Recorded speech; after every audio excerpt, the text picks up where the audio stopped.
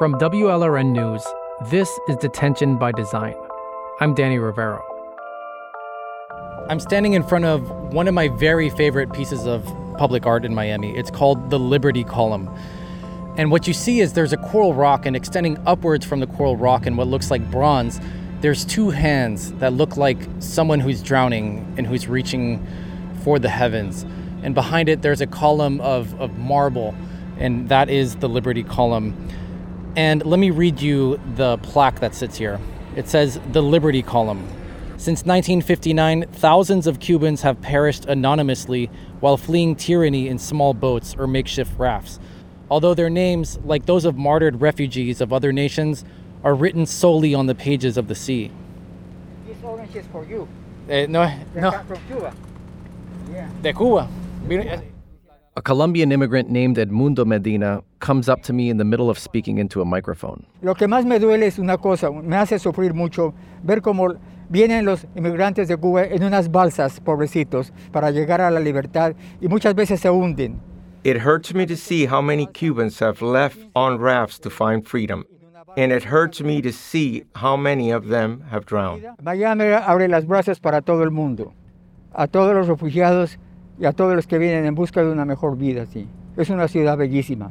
Miami is a beautiful city that welcomes refugees from everywhere. May the people of Cuba stay strong, and I hope one day they get their freedom back. Que viva el pueblo de Cuba y que algún día vuelva otra vez a la libertad como era antes. También no solamente los cubanos, sino los haitianos, otros, sí. Y también en la frontera por México, tantos centroamericanos han salido en caravanas para una mejor vida y muchos no han podido llegar, han muerto, los han explotado en México. And not just the Cubans, also the Haitians and all the Central Americans who have died crossing borders. La deseo de los inmigrantes por una vida mejor, por el sueño americano precisamente, es lo que yo más admiro. By the time 1980 came around, Cuba had been living under a communist dictatorship for more than 2 decades. Freedom of expression and freedom of the press were essentially ended. Only one political party was allowed, and the government even shut down socialist newspapers that didn't buy the Communist Party line. Independent labor unions were taken over by the government. Workers lost the right to strike, and a U.S. trade embargo battered huge parts of the Cuban economy. The country was barely hanging on with support from the Soviet Union. On April 1st, 1980, a Cuban named Hector San Justiz drove a stolen bus through the gates of the Peruvian embassy in Havana in an attempt to file for political asylum. There were 5 other Cubans with him. Cuban guards of the embassy opened fire, and one was killed in the crossfire. After the Peruvian embassy refused to return the Cubans to the government of Fidel Castro to face charges, Castro pulled all of the police guards that were protecting the embassy under international law. The very next day, an estimated 10,000 Cubans stormed the Peruvian embassy in an attempt to get political asylum in Peru. Within a few days of this incident, the communist government of Fidel Castro had a crisis on its hands. People were clamoring to leave the country, fleeing a system of government that Castro claimed was making life better for Cubans. In reality, the economy was a mess. Food and medicine were hard to find, and there was widespread political repression. This incident opened up a new chapter in U.S. history, a new chapter that would play a major role in the creation of the modern U.S. immigration system. Within a few weeks of that first incident at the Peruvian embassy, Castro declared that anyone who wanted to leave the country could leave. They could be picked up by boat at the port of Mariel, just west of Havana. Cubans living in Miami, who mostly fled in the early years of the Cuban Revolution that brought Castro to power in 1959, they got the message. And virtually overnight, a massive convoy of boats headed to the port of Mariel to pick up family members and friends and take them back to Florida. This became known as the Mariel Boatlift. Within a week, thousands of Cubans were arriving to Florida every single day. And this started to make headlines across the whole country. Good evening. Politicians from several states tonight are sharply criticizing President Carter's handling of the Cuban refugee problem. The governor of Texas, Bill Clements, says the president has literally opened the floodgates, placing no limitations. President Carter was taken completely by surprise. On top of the thousands of Cubans who were arriving by boat, more Haitians were landing in Florida by boat, too. By late May, the government of Dade County, which includes the city of Miami, estimates 30,000 Haitians had arrived over the previous few years, and about 30,000 Cubans in just a few weeks. Coast Guard is now communicating with all boats who are en route to Cuba and those in Mariel Harbor in Cuba. And so President Carter gave this speech on May 14, 1980. To urge them to return to the United States without accepting additional passengers. No new trips to Cuba by these unauthorized boats should be started. Those who comply with this request or command will have nothing to fear from the law, but we will ensure that the law is obeyed. Persons who violate this requirement and who violate U.S. immigration and custom laws by traveling to Cuba to pick up additional passengers will be subject to civil fines and to criminal prosecution. Furthermore, boats used to bring people unlawfully to this country will be seized. Most of the Cuban refugees who arrive in the U.S. during this time are immediately processed and released. Some of the Cubans are kept in jails or detention centers for months or even years on end, but the vast majority were quickly released. This immediately sets up a contrast between the treatment of Cubans and the treatment of Haitians, who are still facing long periods of detention when they got here. And that is something that will change the immigration system drastically in the U.S. I promise you, we'll get into all of that. My name is Rafael Tejero. I was born in Havana, Cuba in 1952. Tejero was 28 years old when all of this happened. And he was doing pretty all right for himself, working as a director at a local TV station in Havana. But with Cuban society splitting between those who wanted to stay on the anti-American communist island and those who wanted to go to America, Tejero was confronted one day at work. They told me, Rafael, some people here have left. They wanted to go with the Yankees, with the imperialism and all that BS. Yankees, they called them, the Americans. And we need to know if you are really going to fall into the temptation of the country, if for whatever reason they come to pick you up. And I say, yes. I was raised by my mother because my father died when I was 6. And if she wants to leave, I can leave her. I have to go with her. Tejero says the moment he spoke those words came the retribution. Cuba, like Haiti, was a one-party country. If you went against the revolutionary government, you were put on a blacklist. And in Cuba, everyday people were expected to defend the revolution. Meaning, his answer that he'll leave Cuba if his mom wants to go set a lot of people against him, including his own bosses at the TV station. I mean, they say the worst things. They insulted me, and then they made me go out to the street on a 4th-floor building by the escalator. I couldn't take the elevator. And when I was outside, they gave me a big acto de repudio. An acto de repudio translates to an act of repudiation. The practice was widespread and broadly documented in the early 80s. Basically, it meant neighbors and all sorts of other people gathering to insult someone for being a counter-revolutionary and against the left-wing government. The insults often came with physical attacks and threats of harm. And it was encouraged by the government. They followed me onto my house, which was about a mile and a half from my workplace. And they got a big meeting in front of my house, and they threw eggs and hang Uncle Sam. The people hung an effigy of Uncle Sam, signifying the United States of America. I mean, it wasn't worse. I thought I was going to die, really, because they were pushing me and, tackle me throughout the street, and nobody would be able to do anything to help me. That was a great moment. That was a turning point. That was, I said, well, I mean, no, this is not what they say it is.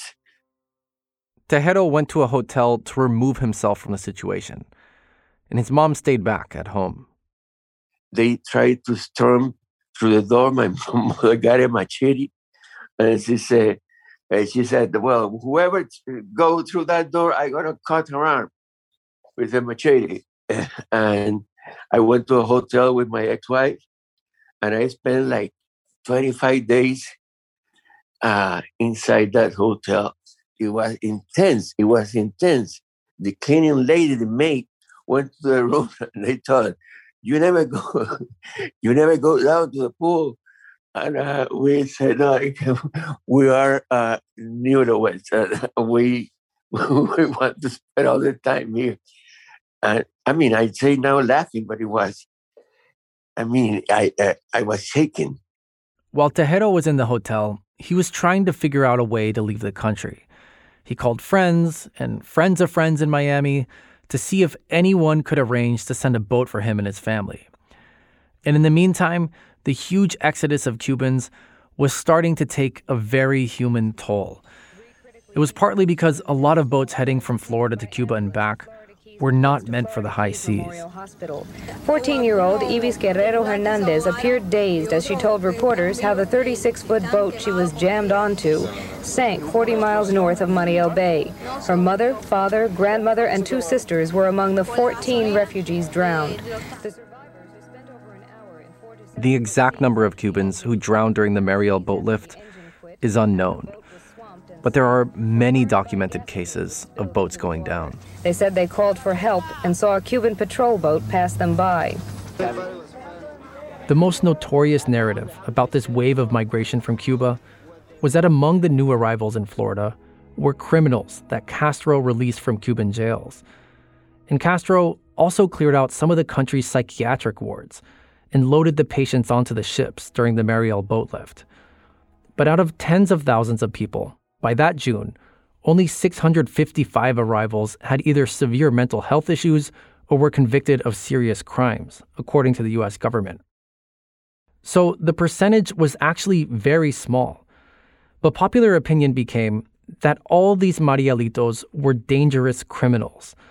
The word Marielito, someone who came on the boat lift, became a slur, even inside of Miami's Cuban community. When the boats started landing, Dade County set up a processing center at the county fairgrounds next to Florida International University. Tens of thousands of Cubans started to get sheltered there. On the second day of that center being opened, Merritt Stierheim remembers paying it a visit. He was the Dade County manager at the time, and he played a central role in figuring out how the local government would respond to the situation. I went in there and I started looking at these people. And there were a lot of people who were just perfectly normal, elderly, mothers and fathers, middle-aged, whatever. But some of the faces were hard faces, if you know what I'm saying. The way they looked, their eyes, so forth and so on. And I asked the person that I had in charge, I said, where are the feds? Where are the federal people here to handle this info? This is an international event. No one was there. So I directed that I wanted an ID. I wanted police ID, fingerprints, and photographs of everyone there that was coming in and processed, get names, age, some personal data, and so some kind of a record of who's coming into this country. You had 125,000 people on those boats coming up, landing all up and down the shore. And I'd get calls. What are we going to do with these people? The feds weren't here. It was chaotic. After Jimmy Carter gave that tough speech, the federal government did confiscate some boats that were being used by Cuban Americans to go to Cuba and pick up friends and family. Aerial photos taken in Key West show a few dozen boats that were seized. Cuban Americans took to the streets in Miami, demanding to get their boats back.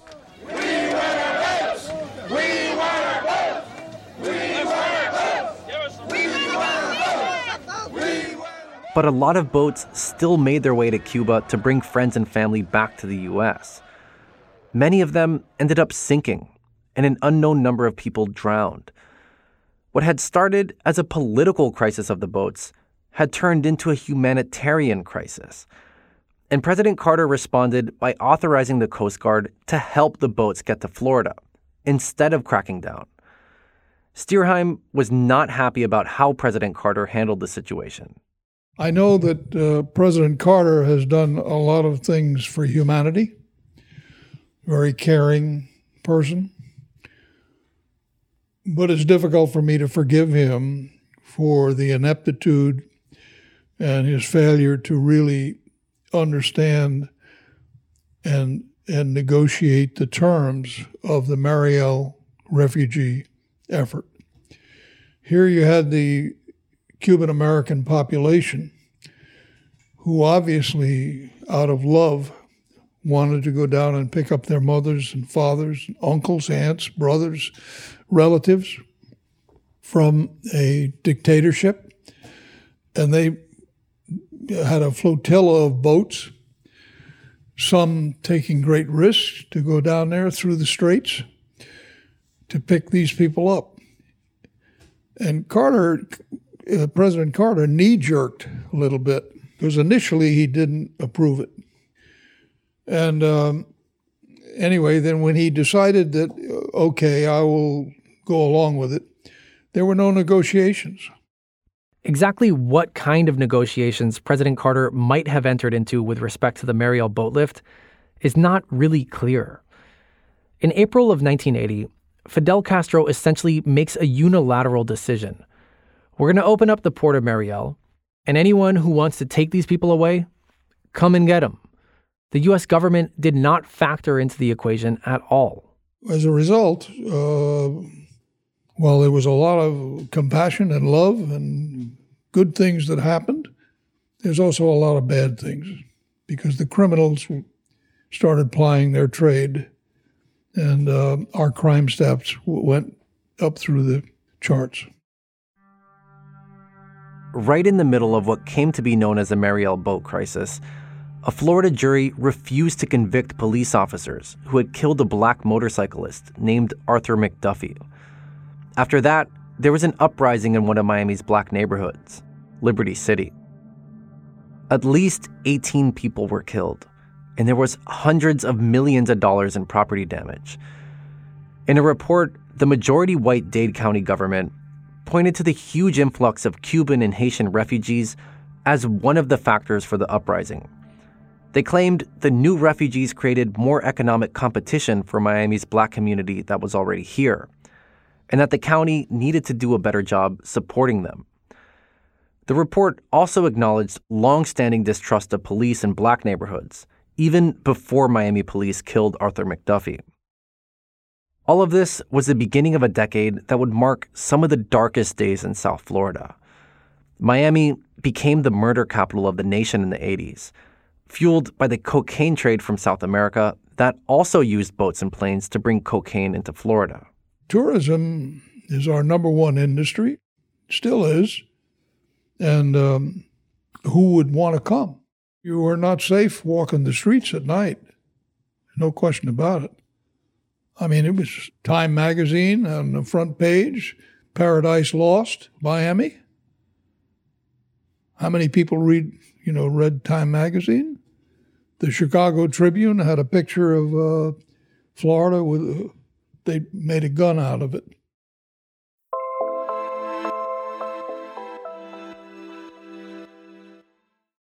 Funding for Detention by Design was made possible by the Shepard Broad Foundation in honor of its founder, whose immigration story included detention at age 14, but also the warm embrace of the Miami community. In Cuba, Rafael Tejero was still hiding out in a hotel with his wife after he was branded a counter-revolutionary when he said he would leave for the U.S. After weeks without leaving, Tejero and his wife decided it was time to finally set foot outside to see if things were getting better. We just went to the movies, to a theater to watch a movie, like if we were, looking all around to see that nobody sees us. And in that time in the theaters, when they put a movie, they put a noticiero. A propaganda newscast that the government showed before films. And I remember being sitting there and listening to Fidel. And you know what? We don't need them. We don't want them. Tejero is referencing this really famous speech that Fidel Castro gave in May of 1980, in which Castro said about anyone who doesn't have revolutionary blood, in his words, we don't want them and we don't need them. Revolucionario, quien no tenga sangre revolucionaria, quien no tenga una mente que se adapte a la idea de una revolución, quien no tenga un corazón que se adapte al esfuerzo y al heroísmo de una revolución, no los queremos, no los necesitamos. This part of the speech was famously used as an intro to the film Scarface. I said, well, there you go. They say, well, they're talking about us, huh? That's for me. After leaving the hotel, Tejero went back home and kept trying to find someone who could get him out of the country. After weeks and weeks of trying, he finally got in touch with someone who knew someone in Miami who could arrange to send a boat. Basically, it was a human smuggling operation, and he had to take out an informal loan and pay the man back when he arrived in Miami.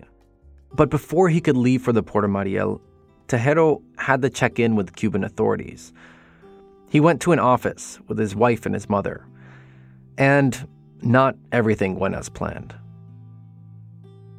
They called us, the three of us, and they told us that my mother could come, me could come, but my wife has to stay. But why? No, because she studied a career and she has to pay for it. I couldn't say a word. I mean, it was like my world just came down because I couldn't do that for her, to say, okay, sorry. So I didn't answer. So she was the one that said, yes, they're going. They're going. Cuban officials refused to let his wife leave the island. They said that since she got a college education in the country, she would have to stay in order to repay the debt. That was the official reason. But it also reflects the complete disdain the Castro government showed for so-called counter-revolutionaries. Basically, if you want to leave, we're going to make it hurt. By the time he was able to leave for the Port of Mariel, it was already August of 1980. The massive flow of Cubans to Florida was slowing down. Over 100,000 Cubans had already left the country. And now Tejero was about to leave with his mother, but without his wife. I remember saying goodbye to her, like in the movies, through the window, crying, and she walking and running behind the bus. It was, I could write a novel. After a few days spent at a mosquito-infested camp at Mariel, Tejero's boat arrived from Miami. The boat's name was All Alone. And I was so angry that I remember that I sat in the back of the boat with my back. And I turned my back to the island, to Cuba, and I didn't even want to see that place. It was dramatic. It was, it rains, cats and dogs. And since President Carter reversed his hardline stance against boats picking people up in Cuba, the U.S. Coast Guard escorted his boat to the U.S. And these people in the Coast Guard were, happy and smiling. saying, "Hi, welcome to America." I mean, it was very touching, very emotional. They were really good. I never forget that. The only feeling that I didn't have was fear. I mean, it didn't matter if the boat sank, because I just take off some heavy, the weight from me leaving that island and leaving all that fear that what happened to us if we stay.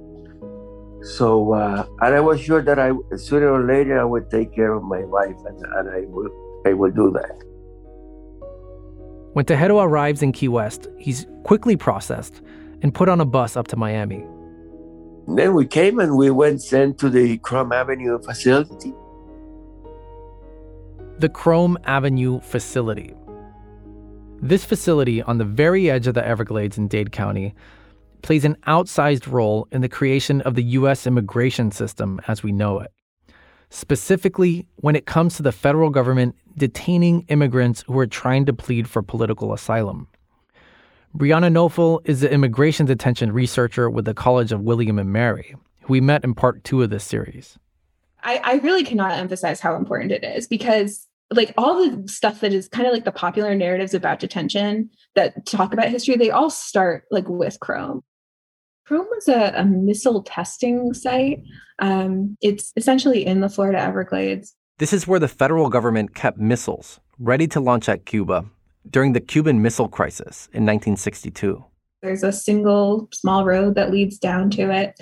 And so in 1980, when the U.S. government is facing, this really tremendous number of asylum seekers that's coming, they are kind of looking for what they envision as temporary housing, temporary processing solutions. So places they can hold asylum seekers while they look for, if they're Cuban, while they look for a family that they can release them to, while they kind of investigate criminal backgrounds. They often use the language of a holding site. So, after initially lagging in response to the Mariel Boatlift, the Carter administration finally puts boots on the ground in Florida. The majority of the Cubans who come through the temporary camp set up at Chrome are released to family members or to charity groups that sponsor them within a few days. Technically, they're released on parole while they go through the immigration process. It means that most of the new Cuban arrivals can quickly get access to welfare benefits to help them get on their feet. And it also gives them the ability to legally find a job. That's what happened to Rafael Tejero, who spent only a single day in the camp. And this was in sharp contrast to how the federal government had been treating most Haitians for years. Haitians who were still arriving to Florida by boat. I mean, we weren't catch and release. We always were different. I mean, not because we're better or nothing, but they gave us that status. And then in a week, I already was working as a busboy in a nightclub here. From being a TV director in Cuba for a busboy here in Miami. This different reality for Cuban and Haitian refugees starts to become especially pronounced during the Mariel Boatlift. And it was the focus of a 1-hour radio special produced in 1980 by the Haitian media group Radio Haiti in Terre. In the next clip, we're going to hear Radio Haiti journalist Michel Montas talking with Richard Gulagi, who is a deputy district director for the Immigration and Naturalization Service under President Carter. What's the percentage of Haitians coming in and asking for political asylum? Most of them do. How many ask? Yeah. They don't. They don't. This is probably where the thinking stems from concerning the difference in the handling. The Cuban, when they arrive at Key West, to a man, ask their story is I am leaving Cuba because of the political situation, because and if I return I would be, which is a claim to political asylum. The Haitian, inevitably, on the first contact with us, when he steps off the boat, he says, I'm looking for a job. I'm coming here to work. I want to support my family. Which, we have this humanitarian feeling for these people, but this does not meet the definition of political asylum. Therefore, we do not accept it at that point as a political asylum claim. However, once the person gets into the community and he meets with the other Haitians that are here and the attorneys involved, he learns very quickly that, you must say these magic words. And therefore, at that time, then he comes back and says, give me the paper, political song.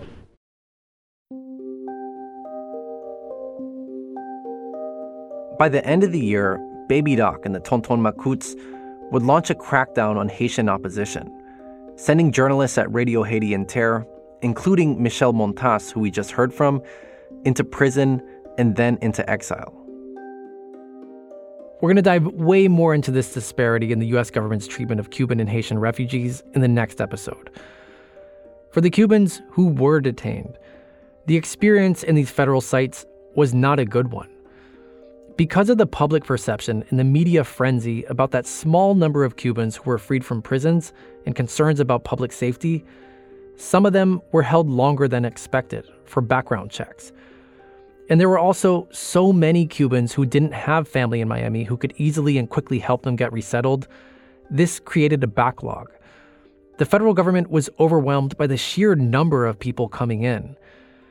And so what the Carter administration does is it decides to ship tens of thousands of Cubans across the country to repurposed military bases in other states, just to temporarily hold them as they get processed.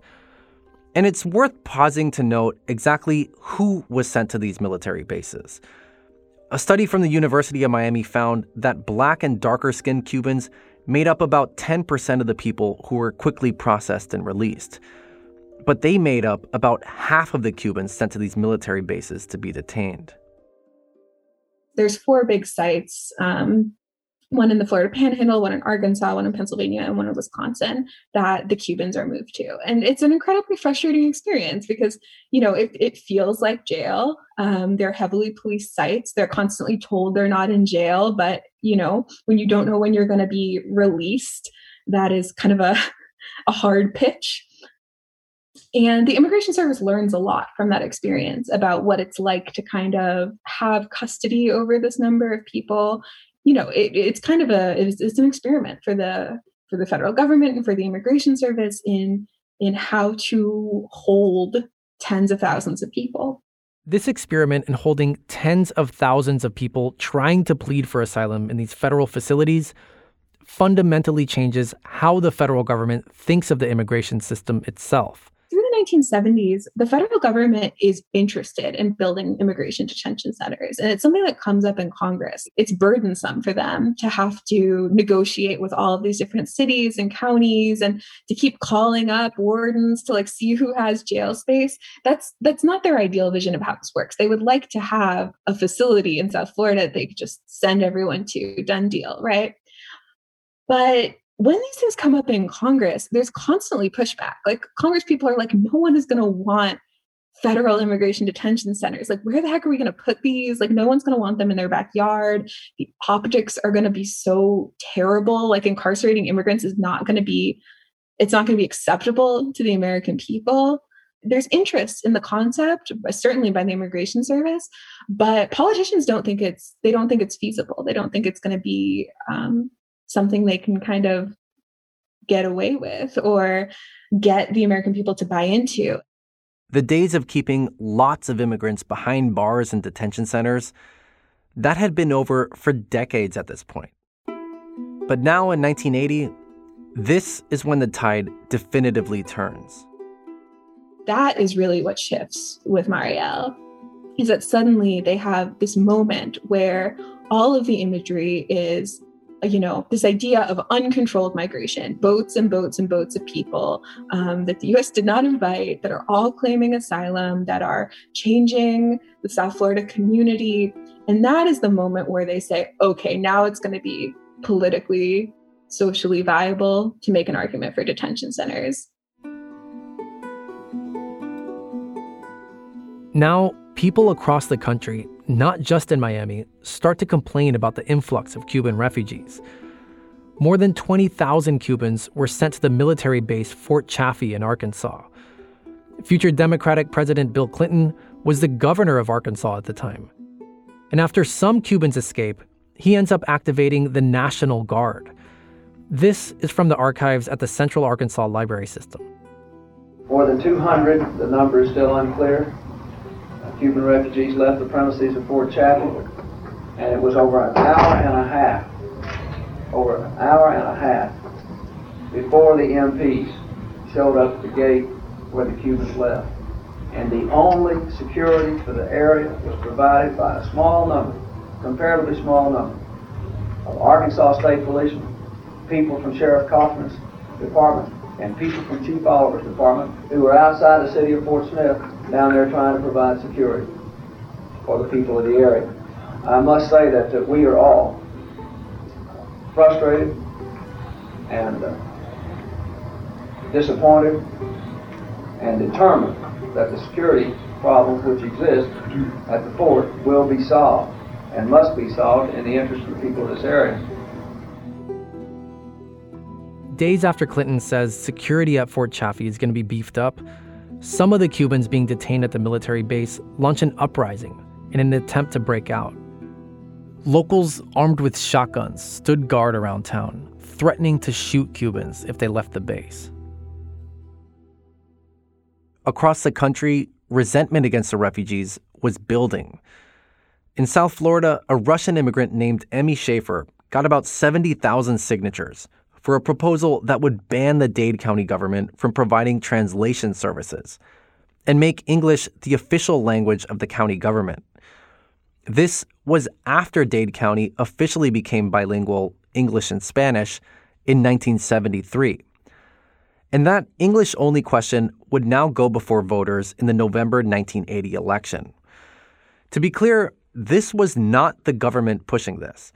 It was residents of Dade County that succeeded in putting it on the ballot. Here's Schaefer speaking with WTVJ about the purpose of that proposal. It doesn't mean that all Spanish people have to get on a boat and go back to Cuba. It does not mean I hate. Anyone that hates anyone or something, it's a disease. The petition means one thing, to eliminate expenditure and to bring two communities together, to work together, to understand together, to do things together, but not to divide. It's important to note here that, unlike today, Cuban Americans really did not have much political power or even voting power in Miami at this time. That would change a lot in the years to come. But for the moment, the city and county governments were almost entirely white in their leadership. Again, here's Merritt Stierheim, who was the Dade County manager at the time. And for the record, he strongly opposed the English-only movement when it was going on the ballot. There was some resentment of people when they got on an elevator or they went to go to the cashier or whoever it was, to not be able to communicate in English, which is our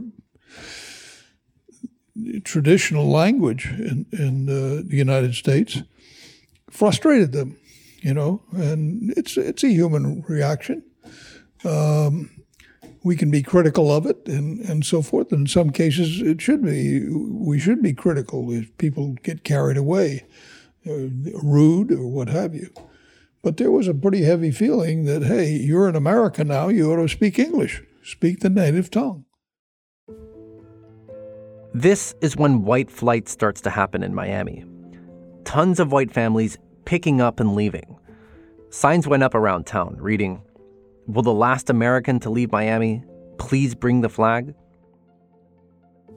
Even though the prevailing narrative about the Cubans who came during the Mariel Boatlift was that they were criminals let loose from Castro's prisons and mental health facilities, in the end, the federal government identified more than 11,000 Cubans with criminal records, but determined that the large majority of them were convicted of political offenses or petty crimes like selling things on the black market, offenses that would not be considered felonies in the U.S.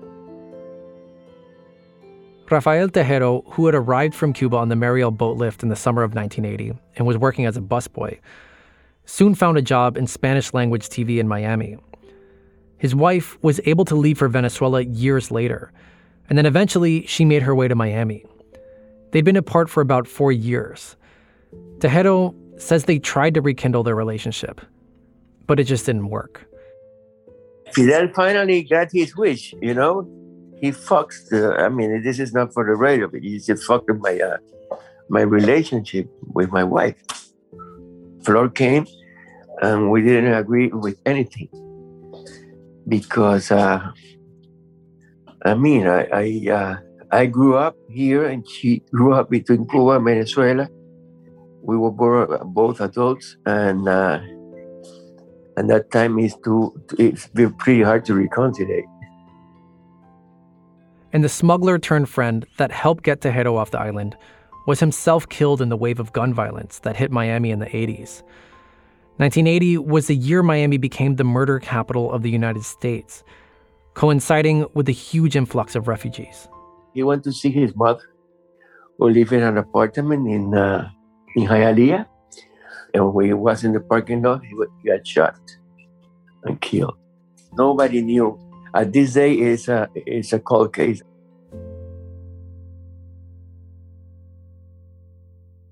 By the time the Mariel Boatlift ended in October 1980, an estimated 125,000 Cubans had arrived in South Florida by boat. And over the same 7-month period, an estimated 25,000 Haitians also arrived by boat. At this point, at the tail end of 1980, the hostage crisis was taking place in Iran, and severe inflation was battering the U.S. economy. President Jimmy Carter was running for re-election against Republican Ronald Reagan. Weeks before the presidential election, Carter spoke to a group of Democratic supporters at the Fontainebleau Hotel in Miami Beach. And we're going to listen to his comments at length here because it really speaks to the mood of the moment in Miami and also the nation and the kind of fine line Carter was trying to walk at the time. This is a political year. One of the most difficult human problems I've ever had to face as president has been the refugees that have come here from Cuba and from Haiti this year, sometimes a few days in an uncontrollable stream. We didn't anticipate it. Our laws were not designed to accommodate 3,000 or 4,000 refugees coming here per day. Our laws were designed for people to be screened in a foreign country, carefully cataloged and brought here a few at the time. This just didn't happen. All over the world, there are refugees searching for freedom. And whenever you think back on the history of our country, you'll recognize that our nation is a nation of immigrants. We're a nation of refugees. Ours is a great country. And one of the reasons it's so great is that we're different from one another. We've come here from all over the world. And this doesn't make us weak. It makes us stronger. Your community, yes, in Miami, has been through tough times. I don't deny that. And I regret that you've had to suffer, perhaps more than anyone else in this nation, because of the refugees who've come here in a flood. We've been very forceful in trying to stop the boats going to Cuba to pick up people to come here against our laws. But once those boats were loaded, as president, I had a choice to treat them as human beings with a precious life or to see their lives lost at sea. And I did what was right. And I'm glad the Floridians did what was right, too. And in this other part of Carter's speech, you can hear some of the resentment creeping in, even from his own Democratic supporters. We're trying to find those refugees a place outside of Florida. We've done the best we could. A man repeatedly yells, "Send them to Georgia!" and it trips up the president. Money cost in selling the hostages, the refugees, were paid by the federal government. We also will help in the future. Remember, this is in the middle of the Iran hostage crisis. Flood of refugees coming here. But we will minimize in the future and use the legal authority that I have, including the Navy and the Coast Guard, to be sure that the rest of the refugees that come here are coming in accordance with United States law. There are going to be some problems in the future. And as those refugees that have already come here have to be resettled, we're doing everything we can to find them a good home, someplace in the country outside of Florida, where the unemployment level is relatively good. President Carter lost his re-election in a landslide for Republican Ronald Reagan. In Florida, Carter lost to Reagan by 17 percentage points after winning the state just 4 years earlier. The ballot measure that would make the Dade County government English only also won in a landslide, with 59% of voters in support. That vote is seen by historians as an opening shot in a wave of anti-immigrant laws and ballot measures that were passed across the country in the decades to come.